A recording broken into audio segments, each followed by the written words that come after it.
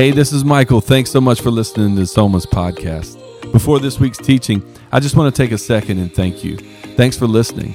Thanks for sharing and subscribing. It makes a huge impact. Enjoy the message.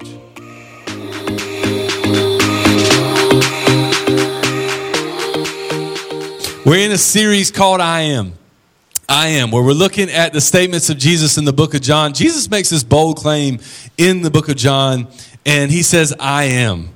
And he's basically nodding to the fact that Jesus is claiming his divinity. He's claiming that he's God himself. There's these 7 statements. Last week we talked about, I am the bread of life. But all of these statements are centered on this encounter with God and Moses in Exodus 3.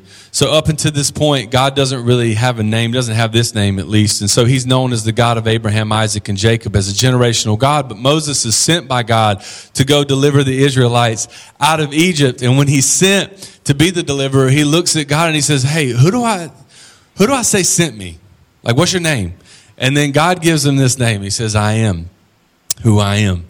And then Jesus shows up in the book of John and says the exact same phrase. Not what you and I are like, well, I say I am in sentences all the time. But he's saying the exact same phrase that God says in Exodus 3. And he's pointing to the fact, he's making bold claims about his divinity. He's not saying, listen, I'm not a good teacher. I'm not this itinerant Jewish rabbi. I'm not political Messiah. I am God. And so it's offensive, right? It should be. And that's the idea, is that Jesus is really dealing with some people when he's making these claims. Today we're going to be in John chapter 8. If you got your Bibles, you can go ahead and turn there. If you don't have a Bible, we'd love to give you a Bible. Let our team members know at Next Steps. Also, if you have a phone, you have a Bible. Download YouVersion, okay, you can go there. But if you're like me and you're old school, you like that paper, that papyrus, come on, get that thing out. If you don't have one, the Sky Bible, it'll be on the screens, okay? So John 8, 12 through 14, it says this: when Jesus spoke again to the people, he said, I am the light of the world. What an awesome statement, right? Like, what an insane, awesome. He said, I am the light of the world. Whoever follows me will never walk in darkness, but will have the light of life. Or again, bold claims. And the religious elite, the Pharisees, challenged him. Here you are, you're appearing as your own witness. Your testimony is not valid, they said. And then Jesus answered, he said, even if I testify on my own behalf, my testimony is valid. And then he says, for I know where I'm coming from, and I know where I'm going, but you have no idea where I've come from or where I'm going. And then he drops the mic and he walks away. I just added that. It's not in the Bible. That's my paraphrasing. Right before, so a little bit of context for this passage in John 8. Right before this moment, in John chapter 7, there's something called the Festival of Tabernacles. Festival of Tabernacles, or the Feast of Tabernacles, and it's basically one of the celebrations that the Jews had. It's basically just a big Jewish block party for 7 days, and then really an 8th day. And the Festival of Tabernacles is also called, your Bible may say, or you may have heard it referenced this way, the Festival of Booths. Booths, TH, okay? My wife was like, please land that. So Festival of Booths, and it's basically people would get together, they have tents, right? Tabernacles. They'd have little tents, and they would put together the tents with some poles or some limbs, and they would decorate, and they would celebrate the feast, and they would basically, it was Jewish glamping, basically. They would put it together, and they would remember, hey, remember when we were in the desert? Remember when God led us out of Egypt? Remember when we were mobile and we had to do this thing? And it was just a remembrance to God's deliverance of his people as the Feast of Tabernacles. But there's all these really cool traditions attached to it, including the tents. Another really cool tradition that they had was the priest would go. The priest would go to the pool of Siloam, and he would dip some water out of the pool, and then he would go over to the altar every single day during the festival, and he would throw water on the other side of the altar. It's like, what is that about? But it was just a nod to the fact that, hey, remember when we had nothing to drink? Like, remember when God brought us out, delivered us, and we complained about having nothing to eat or drink in the desert? And then God looked at Moses and was like, hey, go over there and tap that stick I gave you, tap that rod on that rock. And then he made water come out of the rock. And so every single day, they're like, hey, let's just remember that. And so the priest would go over every single day and throw water on the other side of the altar, right? And what's crazy about this is in John 7, Jesus goes to that exact place. And then just like in John 6, he looks at people and he says, hey, are you thirsty? Come and drink. You're never going to be thirsty again. If you were here last week, John chapter 6, he looks at thousands of people, an arena full of people, and he says, I am the bread of life. If you're hungry, come here and partake and eat, and you're never going to be hungry again. It's a group of people. This is the miracle with the fish and the loaves, right? He feeds them. They're not content with that. They come after more. Hey, feed us, give us bread again. They keep focusing on physical bread. And Jesus says, I am the bread of life. John 7, he says, I am a water that will quench your thirst. And then John 8 leads us up to this moment in John chapter 8. And in the Feast of Tabernacles, there's also this really cool tradition, this part of that party, where they would have these giant candelabras in the middle of the court, right outside of the temple. Huge candelabras. And they would literally, the priests would dance around them. They'd have celebrations. Again, they're feasting, all this stuff. But it would just light up the night sky. Like this fire would just light up the night sky, because this is first century Palestine. There was no competing LED lights. You know what I mean? Like there was no we're still open signs in Jerusalem. Like there was nothing competing with the light that was in the center of this courtyard. Giant candelabras lighting up the night sky. And then they do this every single night during the festival. And then when we look at John chapter 8, beginning with verse 12, this is the next day. This is the day after the festival's over. And the Bible tells us that Jesus wakes up early in the dawn and he comes to the temple and he begins to teach. And Jesus looks at everybody right there where the candelabras are. They're no longer lit. Jesus looks at everyone in the middle of the courtyard and he says, hey, I'm the light of the world. I'm the light of the world. Like, who says that? You know what I mean? If somebody just walked up to you on the street and just said, hey, I'm the light of the world, you'd be like, bro, what are you talking about? So Jesus tells these people, his peers, the religious elite, everybody's in their feelings, everybody's offended because nobody says this. You either are the light of the world, you're a sociopath, or you're very arrogant if you say things like this, right? And so Jesus says, I'm the light of the world. And you and I, when we hear that, we're energized by that. If you're a Jesus follower, you're like, yeah, you are the light of the world. But for the rest, everybody else who's not a Jesus follower, they get offended by that because it's a bold claim. And we know this because we're people of light. We like light. Even if you're not a believer, you don't share convictions in Jesus, or you don't love or have a relationship with God, you like light. You just do. You use it. You go to work during the day. You sleep at night. You know what I mean? You're on dormant. You're not moving. You're like, I work in the middle of the night. But even if you work in the middle of the night, you flip the light on when it's time to you don't get ready in the dark. That's weird. If you do that, don't do that. You get ready, you turn the light on, take a shower, turn the coffee on. If you drive to work, you turn your headlights on. We're people of light. Why? Because it's a revelation for what's in front of us and it directs our path. And this is what Jesus is making this claim in this statement. It's such a big claim. And for the Hebrews, it's an even bigger thing for them, because when they hear, I'm the light of the world, you know what they hear? They hear Genesis 1. That's what they hear. You and I, we're not Jews, but them, they're going, what are you saying? So this is what they're thinking whenever he says that. In the beginning, God created the heavens and the earth. Now the earth was formless, empty. Darkness was over the face of the deep. But it says this, the Spirit of God was hovering over the waters. And then in verse 3, look at verse 3. God said, let there be light. And there was light. And so God speaks, and the active force in all of creation is light. Structure begins to take the place of formlessness. What was formless is now formed. Darkness is put on its heels, and what was now void is filled with life because of the light. And so this is how God interacts with his creation. And this is also what God does in the person of Jesus. As a matter of fact, when he gives Isaiah a word about Jesus in Isaiah 9:2, this is what he says about Jesus. The people walking in darkness have seen a great light. On those living in the land of the deep darkness, a light has dawned. And so when Jesus says, I'm the light of the world, Jesus is making some claims that are offending everybody present, because he's claiming not to be a great teacher. He's claiming not to be a political Messiah. He's claiming to be God in that moment.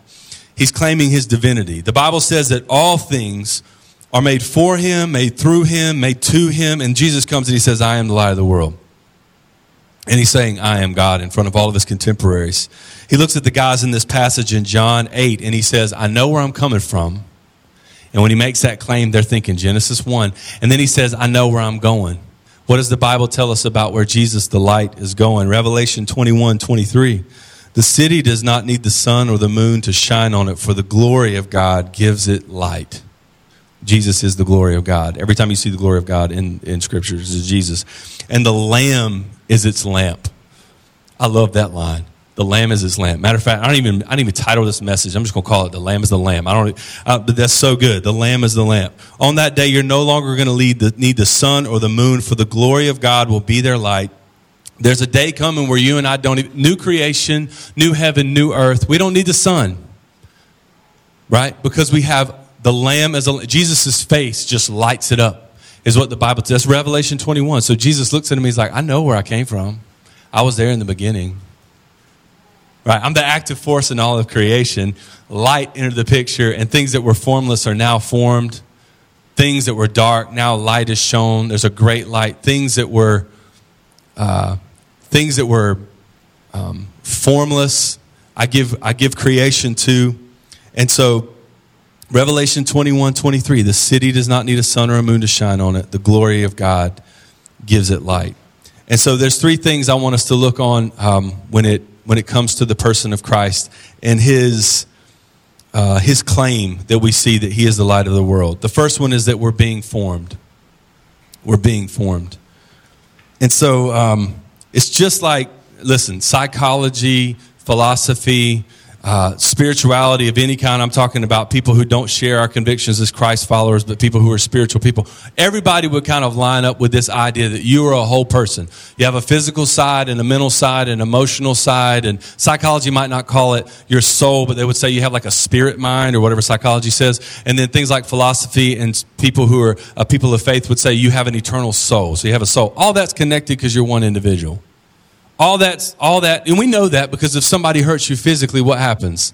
A lot of times it has an impact on us emotionally. It can have an impact on us mentally. It can have an impact on us spiritually, even with physical wounds. And we know this too because there's a tug of war a lot of times between our mind and our heart. So your mind will say, bro, don't eat the donut. And your heart says, shut up, I'm going to eat the donut. That's what happens, like, I want the donut. So, and the Bible tells us that the heart is desperately wicked, by the way. So it's like, it just goes after what it wants to go after. Hey, listen, you didn't budget for that. Why are you buying that thing? Why are you spending that money? Your mind's talking, heart's like, because I want it. And then the body's just kind of along for the ride, if we're being real. Right? And so what does any of that have to do with anything? What does that have to do with anything? It's because Jesus is the light of the world, and he reveals things to us over a lifetime. If we follow him, we're being formed into his image, and it starts with what we believe. So your life, the actions, the decisions that you make, the places that you go, the things that you do, the things that you say, the things that you see, all of that is subject to what you believe. And so what we think about who Jesus is, it works its way into every part of our being. So in Jesus, I begin to think differently. The light of the world begins to reveal some things to me, and it changes the way that I view others. It changes the way that I view myself. I can see a little bit different now. It changes my heart and even the way that I carry myself. The way that I feel emotionally, physically is subject first to what I believe. And so, and we know this. Like, have you ever bumped into somebody that you knew from like 10 years ago or 20 years ago? You know what I'm talking about? Like from high school or whatever, and you saw people, and you're like, in high school, they were just, oh man, they were just so nasty. They were just like, just jerk, really. You know what I mean? Just not very kind, not very loving. You see them like 10, 20 years later, got like a beautiful family, all humble. You know what I mean? Talking about loving the Lord. Like, who are you? Like, it's just, but God's doing a work on their life. A lot of times it's because they went through some stuff. You know what I'm talking about? Like, a lot of times it's because they went through a hard season, hit rock bottom, God delivered them from that space. But it's how does that happen? How is it that people that you knew 10 to 20 years ago, you meet them 20 years later, and they have totally, completely changed? It's because they're being formed. That's how. That's what the Bible tells us. They're being formed. They're being made into a new thing. And so when Jesus says he's the light of the world, we're saying outside of Jesus, we're unformed, and in a relationship with him, we're being formed. If you've got a background in church, for my church people, the word is sanctification. So salvation is that moment where you see Jesus for who he is, and you in that moment, you know who you are, and it only makes sense for you to fully surrender your life to him. That's the moment of salvation. But the moment of sanctification is not a moment. It is all, it's like forever. You know what I mean? Like, sanctification is an ongoing process, being formed. How many of us, as Jesus followers, you would say, it is like painfully, like I'm the least patient person. I hate waiting. And this process of sanctification means that I have to continually put off Michael and I have to put on Christ. And it doesn't happen one time. It happens over the course of a lifetime. It's painfully slow, right? And yet that's the idea. God keeps us dependent. God keeps us in a place of trust. God keeps us in a place of relationship. Not that we ever fully arrive, but over the course of a lifetime, I just trust him with more. And then what happens when I do that is if I'm obedient, he leads me, he gives me over to more. Like he gives me over to more of what he had for me, more of an abundant life. But new life in Jesus is like new life in general, right? So, you know, when babies are born, babies don't come out doing push-ups. You know what I mean? Like if that happens and you ever see it, film that junk, send it to me. I want to see it. But that's not the way it works. Babies come out and they're very dependent. 99% cartilage. You know what I mean? They have one plate. It's crying. Everything is kind of malleable. Even their head. It's just like if there's one spot on their head, if you press it, it's bad for business. So it's like they're just there waiting on mom and dad, crying, wipe me, clean me, feed me, do that kind of thing. And over the course of time, what happens? They begin to be able to like communicate a little bit better, begin to like feed themselves, begin to crawl, begin to walk, begin to run, begin to tie their shoes, begin to wipe themselves, begin to ride a bike, begin to swim. Now I'm learning maybe, you know, like all these things are happening, but it doesn't happen overnight. So some animals in the animal kingdom, some animals, I mean, they just have their baby and the baby just gets out and just runs. And it's awesome. It's like, yeah, go ahead, giraffe. Like, get out, you know, but like us, we're not that way. That's not the way God created us. He created us in a space. And just what's true of us physically is also true for us spiritually. There's a formation that takes place. So you can come to faith in Christ and be frustrated on Tuesday. When you give your life over to Jesus, you surrendered everything to him. But then, like, now there's formation. Now there's revelation. Now things you couldn't see before, and now all of a sudden you can see. And there's this process where you're becoming. And so we are being formed. We're being formed. So that's what God is doing. How he's doing it is this. We're moved from darkness to light. So at the beginning, before he said, let there be light, it was formless, and it was dark, and it was void. And what he's trying to do is formation. How he's doing it is he's moving us from darkness to light. This is Colossians 1, 13 through 14. For he has rescued us from the dominion of darkness. So for those of you, if you haven't surrendered your life to Jesus, or if you know people out there, you're like, they haven't surrendered their lives to Jesus, this is what it says about life outside of Christ. It's called the dominion of darkness. And I know that's offensive. I think that's the whole idea, really, is for it to be offensive. But it's dominion of darkness, and brought us into the kingdom. This is God, brought us into the kingdom of the Son he loves, in whom we have redemption, the forgiveness of sins. And so the idea is that before a relationship with him, we're kind of walking in a spiritual blindness, the dominion of darkness. And if we're being honest, even in a relationship with him, we have a tendency to kind of gravitate towards that. We have a tendency to kind of want to get off the straight and narrow, to have a tendency to want to kind of do things still in the dark. And so what he's saying is, hey, Jesus' light is going to illuminate some things in your life. And that's how this formation is going to take place. Jesus is light, and he's going to show you where to walk. He's going to illuminate the path. He's going to illuminate also the way to not go and the way that you've been going, so that you can realize, I've been going the wrong way. And so dominion of darkness, whenever I think of that, I think about our house, in our master bedroom and in Solomon's room right next to ours, the nursery. Neither one of those have lights. We bought an older house, so it's got a fan and we got some lamps and things like that, which is a non-issue during the day. You know, like during the day, it's like whatever. At nighttime, it is a source of frustration, and it is the potential to check my witness in the middle of the night, whenever, because we have a bed that has, it's just a platform bed, like a mid-century modern platform bed. It looks real cool, look good on the magazine. You know what I'm talking about? But my shins hate it. You know what I mean? And so it's got the mattress, but then it's got this wooden thing, and you just, you catch that sucker just right.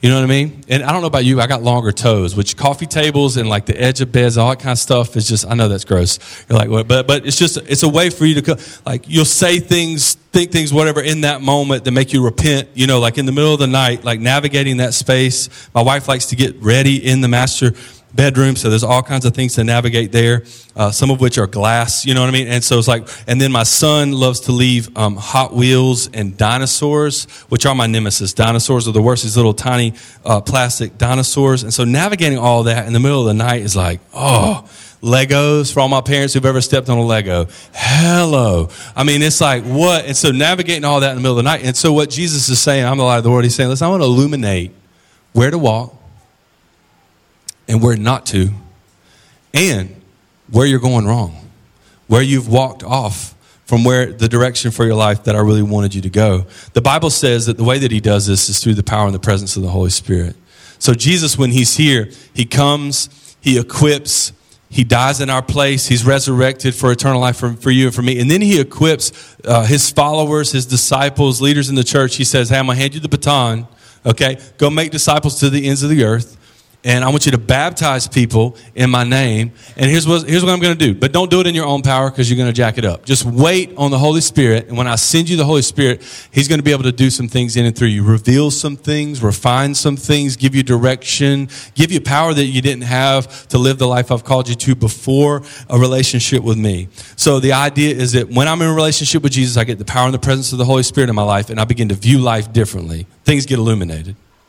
So if you remember that moment, like who you were before Christ, this is why you and I can have friends who don't share our faith in Jesus, and they'll read the Bible and be like, it's whatever, man. Like, I don't get, it's cool. It's an ancient text about an itinerant Jewish rabbi. Who cares? Like, nobody cares. Come into a space like this, see people worshiping, and they can't do it. They're just like, I don't understand. I have no idea what this is, what this is about.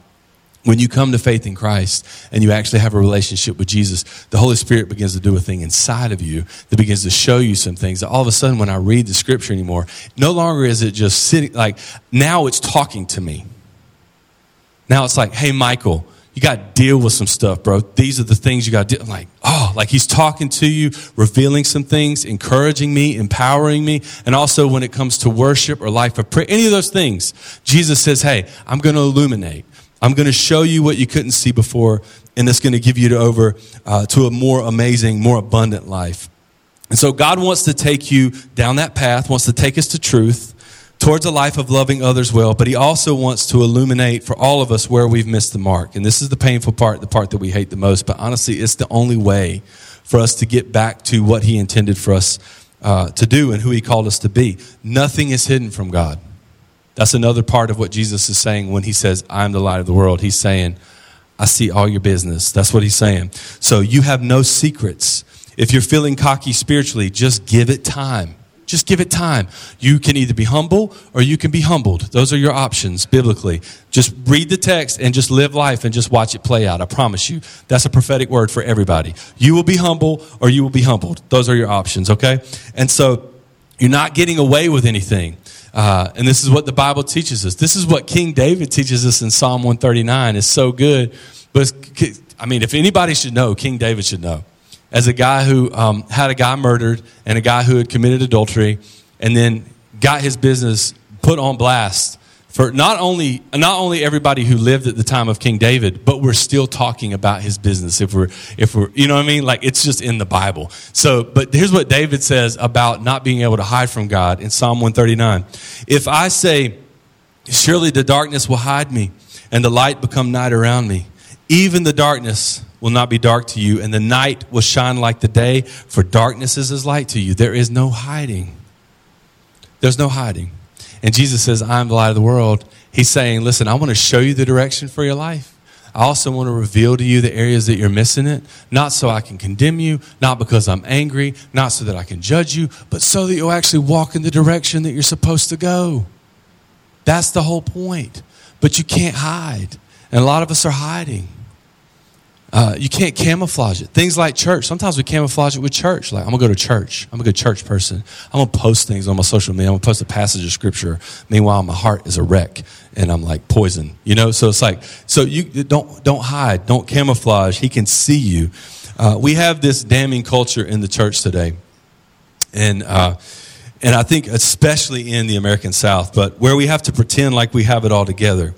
Where I have to be my ideal self, and if I'm not, for fear of what you may think of me, for fear of what others may say, for fear of losing my job or losing my marriage or losing a relationship or we fear people more than we do God. Rather than fearing and just being like, hey, I got to take him at his word. I got to be obedient. I got to confess. I got to repent. We care more about the appraisal of other people than we do about God until we get to a broken place. You know, when people really hit rock bottom and they're ready to deal with things, when people come to the altar, when it is jacked up, not when they're a little bit off, not when they're like a little bit in the dark, when they are way off, that's when people want to deal with things. And so what he's teaching us in the scriptures, hey, I'm going to illuminate some things in your life. I'd rather you be honest so that I can help you. It's kind of like, this is the way we parent with our kids. So anytime we have things in our house just break randomly. I don't know if this happens in your house, but stuff in our house will break and no one did it. No one. Who did it? I don't know. I don't know who did it. You did. She did it. She was in there last. I don't know. And so no one did it. And no one owns up to it. Like, no one is honest. And this is not a thing that we taught our children. It's just in them. You know what I mean? It's just also in you. So it's like we're just, and so, but until we extend our kids some grace and we say, hey, listen, we don't care so much about that. We just want you to be honest in this moment. So here's the thing. If you're honest with us, the punishment is a lot less than if we found out you lied about it. Here's the punishment if we found out that you lied about it. And then they're like, it was me. I did it. I totally did it. You know what I mean? So, but only in response to our grace. Only in response. It gives us an opportunity as mom and dad to show our kids that we love them and we care more about the truth and we care more about who they're becoming than we do about whatever it is that they broke or whatever they did. And so it's a great message for us to preach. It's a great message for our kids to experience. If we're being honest right now, most of us, everybody in this room, we struggle with a fear of man issue. Fear of what others may think of us. It keeps us from fearing God the way that we should. And he tells us in Scripture, nothing is hidden. Nothing. He sees it all. Light has the power to overtake. Listen, you think, I'm going to do this thing in the dark, and I'm going to go over here, and I'm going to do this thing, and nobody's ever going to find out about this thing. No. You will be found out either now or even worse, later. Right? So the idea is take what's done in the dark, drag it into the light, and begin to deal with all of that. Light always wins. It always wins. So I want you to think about the area of your life right now, whatever you're struggling with, and all the areas in your life that you really are struggling with. Usually those are areas in your life that you just simply lack light. You simply lack transparency. You simply lack accountability. Nobody else knows, right? This is the reason why James 5 is so powerful. When he says, hey, confess your sins one to another so that you can find healing. And the reason why is because other people now know. Things that were once dark, things in what you were trying to deal with in your own power and manage yourself. Now all of a sudden there's accountability. Now there's other people praying on your behalf. There's other people. And then it just gives you over to a freedom in an area of your life where you lacked it before because there's light on it. Light always wins. If you open up your door at night, right? Let's say you're at home. It's pitch black outside. You open up the door to your living room. Lights on inside. What happens? Does darkness flood into the living room? No. Light comes outside. And darkness is just the absence of light. If there's an area of your life that you're struggling, put light on it. Put light on it. That's what he's trying to say. And Jesus says, I am the light. So spend time with me. Spend time with me in prayer. Spend time with me in my word. I'm going to reveal to you what straight and narrow looks like, the path that I want for your life. And when I do that, what's going to happen is by the Holy Spirit, it's just going to hit you all the areas that you missed it. And again, not because I want to condemn you or judge you, because I want the truth for you and I want to set you free. And so light shows us what's true, what we can clearly see. We can clearly see it when the light is on, but it also reveals to us what was once in the dark, what's not true. Turn the light on. And look what happens. Look what happens at the beginning of this passage in John chapter 8. So before Jesus looks out on everybody and says, I'm the light of the world, this is what happens in John's account, John's gospel, at verse 2. At dawn, he appeared again in the temple courts. So again, day right after the Feast of Tabernacles, Jesus shows up in the temple courts, candelabras in the middle of the court, where all the people gathered around. And he sat down and he taught them. Verse 3, the teachers of the law and the Pharisees brought in a woman caught in adultery. They made her stand before the group, and they said to Jesus, "Teacher, this woman was caught in the act of adultery. And the law of Moses commanded us to stone such a woman. What do you say?" And they were using this question as a trap in order to have a basis for accusing Jesus. But Jesus bent down and he started to write on the ground with his finger. And they went on questioning him, and he straightened up and he said, "Hey, any of you who's without sin, go ahead and throw the first stone." And then again he stooped down and he wrote on the ground. In verse 9, those who heard him began to go away one at a time. Hey, if you're without sin, cool, let's do this thing. Throw that stone. People begin to take inventory of the catalog of sin in their life, and all of a sudden you hear all these stones start to hit the ground. And I love the passage of Scripture because it says, the older ones first.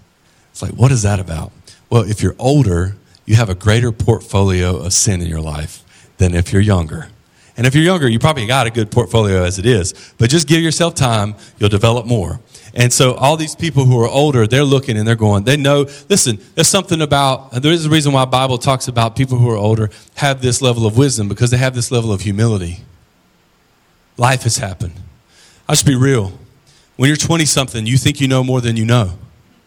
And as someone who's been 20-something, and I'm not saying that you're not smart or that you could probably be way further ahead than I was when I was 20-something, and yet you still think you know more than you know. And that when you're in your 50s and your 60s, what happens? Some life has happened. You know what I mean? You've learned some things the hard way.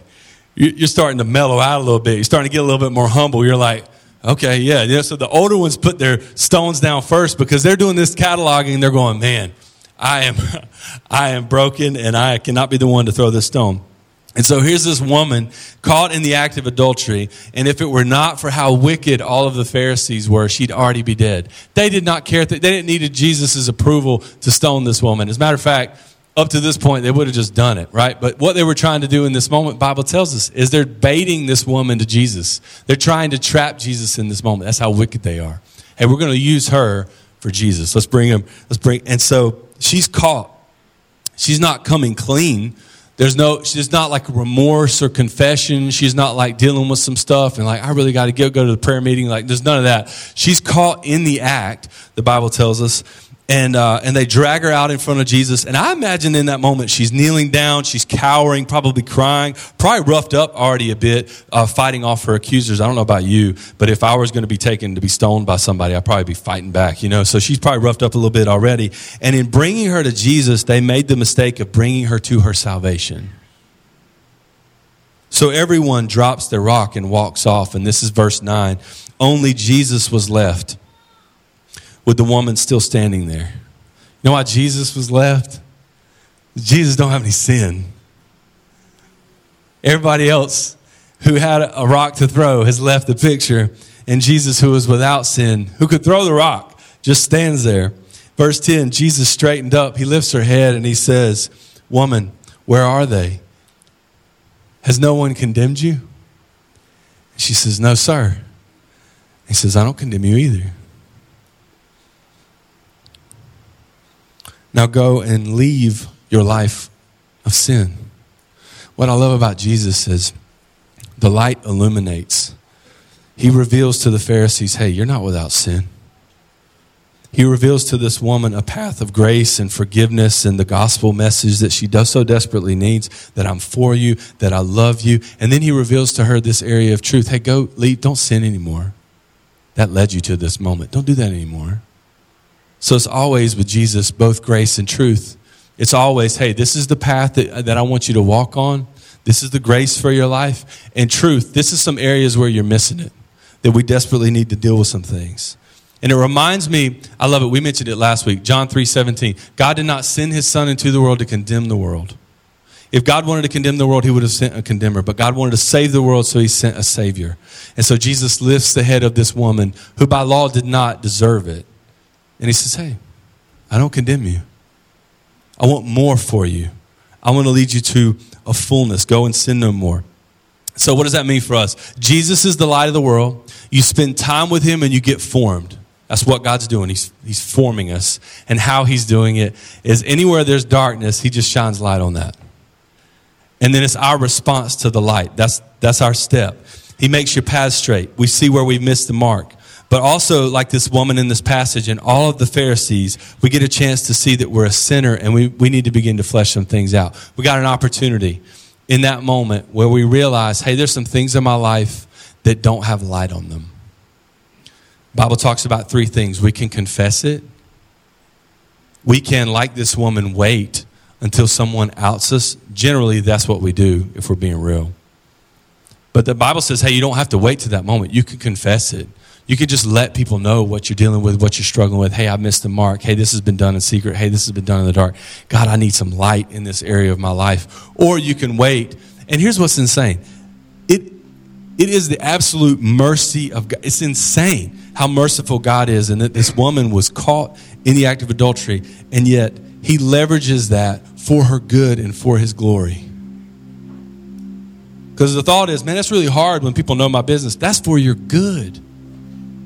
Now it's got light on it. Now you don't have to pretend anymore. You don't have to fake it. You don't have to. Now it's got light on it. The Bible tells us there's a third option that we see in Scripture. If you read Romans 1, towards the end of Romans 1, it talks about it. But that God will actually give you over to the desires of your heart. If you're pursuing things other than him, at some point, he's just like, just take it. Just go with it. See how that works for you. And in Romans 1, if you read that passage of Scripture, it talks about we're willing to go to places and do things in that moment that we never thought we would do, places we never thought we would go, because he just gives us over to the things that we've pursued instead of pursuing him. Jesus says, I don't want that for you. I want to form you. And how I'm going to do that is light. I'm going to be light for your life. And ultimately what that means, the reason why I do any of that is this. It's that Jesus fills the void with full life. If you read Genesis 1, formless, dark, void. And Jesus says, I come, John 10:10, I came that they may have life and that they would have it to the full. Not just like a little bit of life. Not just autopilot, not just going through the motions, not just pretending, not just, you know what, I'm going to pacify something, like I'm just going to fake it because it's just easier to fake it. No, it's not. He sees you. Nothing is hidden. He's asking you and begging you, hey, the fullness of life is on the other side of letting me illuminate your life. And so there's things that you and I, listen, you don't even have to be a Jesus follower or believe in God to experience common grace. So like a sunset at the beach. You could be a God-hating pagan. You could be just like you could be the biggest secularist ever, like hate everything about gatherings like this and be like, that is a pretty sunset. I like that sunset. That is so cool. You know what I mean? Like, or go to dinner and eat like a nice filet and drink like a glass of wine and be like, that was good. You know what I mean?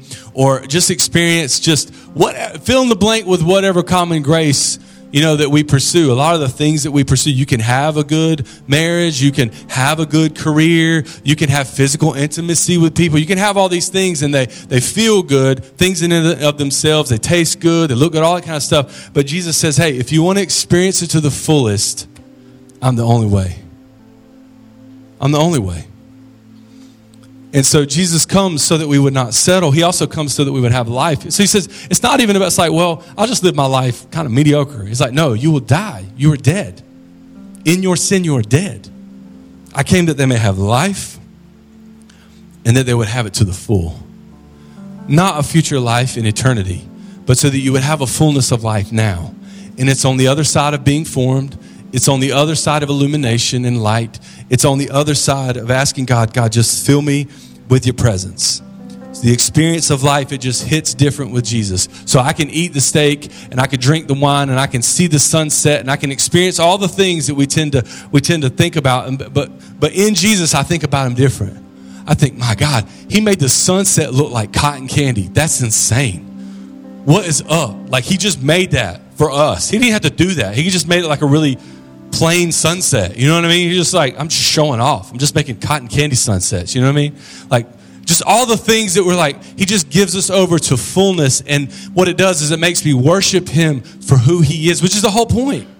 Not for what he's done, not for what he's doing, not for creation, not for material, not for the things that we pursue. He says, I want to get you to a place that you realize all the things are a means to an end. I am the end. I am the light of the world. I am the point. I'm the door. I'm the resurrection and the life. I'm the way, the truth, and the life. I'm the good shepherd. I am God. I'm what you need to satisfy all your needs. How amazing is it that he gives us? And the Bible tells us that he sets that in us from the beginning of time. This desire and this need for him, not for things. This is what Ecclesiastes 3:11. He has made everything beautiful in its time, and he's also set eternity in the human heart. No one can fathom what God has done from beginning to end. Jesus comes and he says, hey, I know where I've been, and I know where I'm going. And if you want to follow me, if you want new creation, if you want heaven, if you want the fullness of life, I am the light. So I just want to encourage you today, wherever you're at in your faith or lack thereof, there's more for you. There's more for you. He has so much more for us. And the way that he leads us there, the way that he shows us, he illuminates that path. He shows us the next step to take. And he shows us some areas where we've missed it. Again, not because he's mad at you, not because he's angry, not because he wants to judge or condemn you, because he wants to give you over to more of himself. He wants you to experience the life for which you were created. Let me pray for us. Jesus, thank you so much for your life. Thank you so much for the way you love us. Thank you so much that you came, and God, you're still doing a great work. The same resurrection power that brought you out of the grave is the same resurrection power that we see on display today for those who are taking the next step, for those who have surrendered their lives. And God, you're going to give them over to more of yourself. So I pray by the power of the Holy Spirit that you would illuminate the path that you want to take them on. I pray you begin to form them into your image by revealing through your word, through a time of prayer, through other believers and people, just spiritual mentors, people who are a little bit further along, say, hey, come this way, this is the way to go, that you would just reveal to them on the way to go, God. Illuminate the path, light up the direction for their life, and also just reveal and show them some inconsistencies by your Holy Spirit so that we just would align and just not settle for less than what you paid for. Jesus, help us to not settle for less than what you paid for.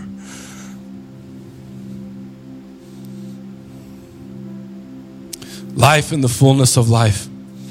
Eternity in the abundant life now were costly. And so often we settle for the gifts that you've given rather than really desiring you as the giver. And so I pray today that would happen in the hearts of those who are here. Holy Spirit, I pray you do what only you can do in this moment. Lift the head of those, everybody in this room, God, everybody who's watching online, help us to see and experience you fresh. And remind us that you love us, that you're for us.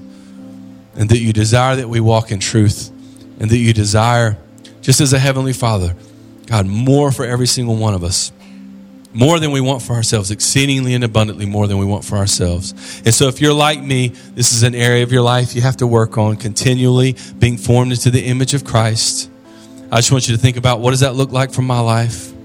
What are some areas that I need to work on? What are some areas that maybe are still in darkness and I need to work towards the light? Not in my own power, but I need to do what the Bible tells me, confess, repent, bring it out into the light so that God can deal in my heart and establish my steps. And if you're here today and you've never fully surrendered your life to Jesus, Jesus loves you. He came. He is the light of the world. He lived a perfect life, and he died a death that you and I deserve and atoned for our sins on the cross so that we could experience right relationship with God. That is the gospel message, not based on your good works, not based on church attendance, not based on what you did, not based on who your parents are, but based on his finished work and his finished work alone. He lifts your head, and by the Holy Spirit, you see Jesus for the very first time ever, and it only makes sense to surrender your life to him. If you're here today, I want to give you an opportunity to confess him as Lord right where you sit. Prayer doesn't save you, Jesus saves you, but right where you're at, just in boldness and full of faith, if you would do me a favor, just raise your hand right where you're at and say, that's him. I want to choose Christ today as my leader, as my Savior, as my Lord. I'm surrendering my life to him. I'm going all in today. I'm giving him my life. I see hands in the room. Thank you. Just pray this prayer right where you're at, wherever you are in your faith. Just say, Jesus, I give you my life. I give you my life. God, some of us need to resurrender. Some of us have a relationship with you, but there's some areas of our life, God, we have just drifted into a place that's dark, and you desire light. So I pray you'd give us over to that. For those of us who are for the very first time, Jesus seeing you and surrendering our lives fully, I pray today, Holy Spirit, that you would mark this moment. You do a work in them so that you could do a great work through them. And so by your light, Jesus, establish our steps. We see you as Savior. We see your life and your death and your resurrection, God, and our full faith is in your finished work on the cross. And in your conquering of death, your victory over sin and hell and the grave. And we claim that today in boldness. But also, we ask for your help. By the guidance of your Holy Spirit, you would establish our steps. You would reveal the path of life for us. You would help us to see the truth so that we can walk in it. All the areas that we need to reveal, God, and bring out into the light. Lord, we love you, and it's in Jesus' name we pray. Amen.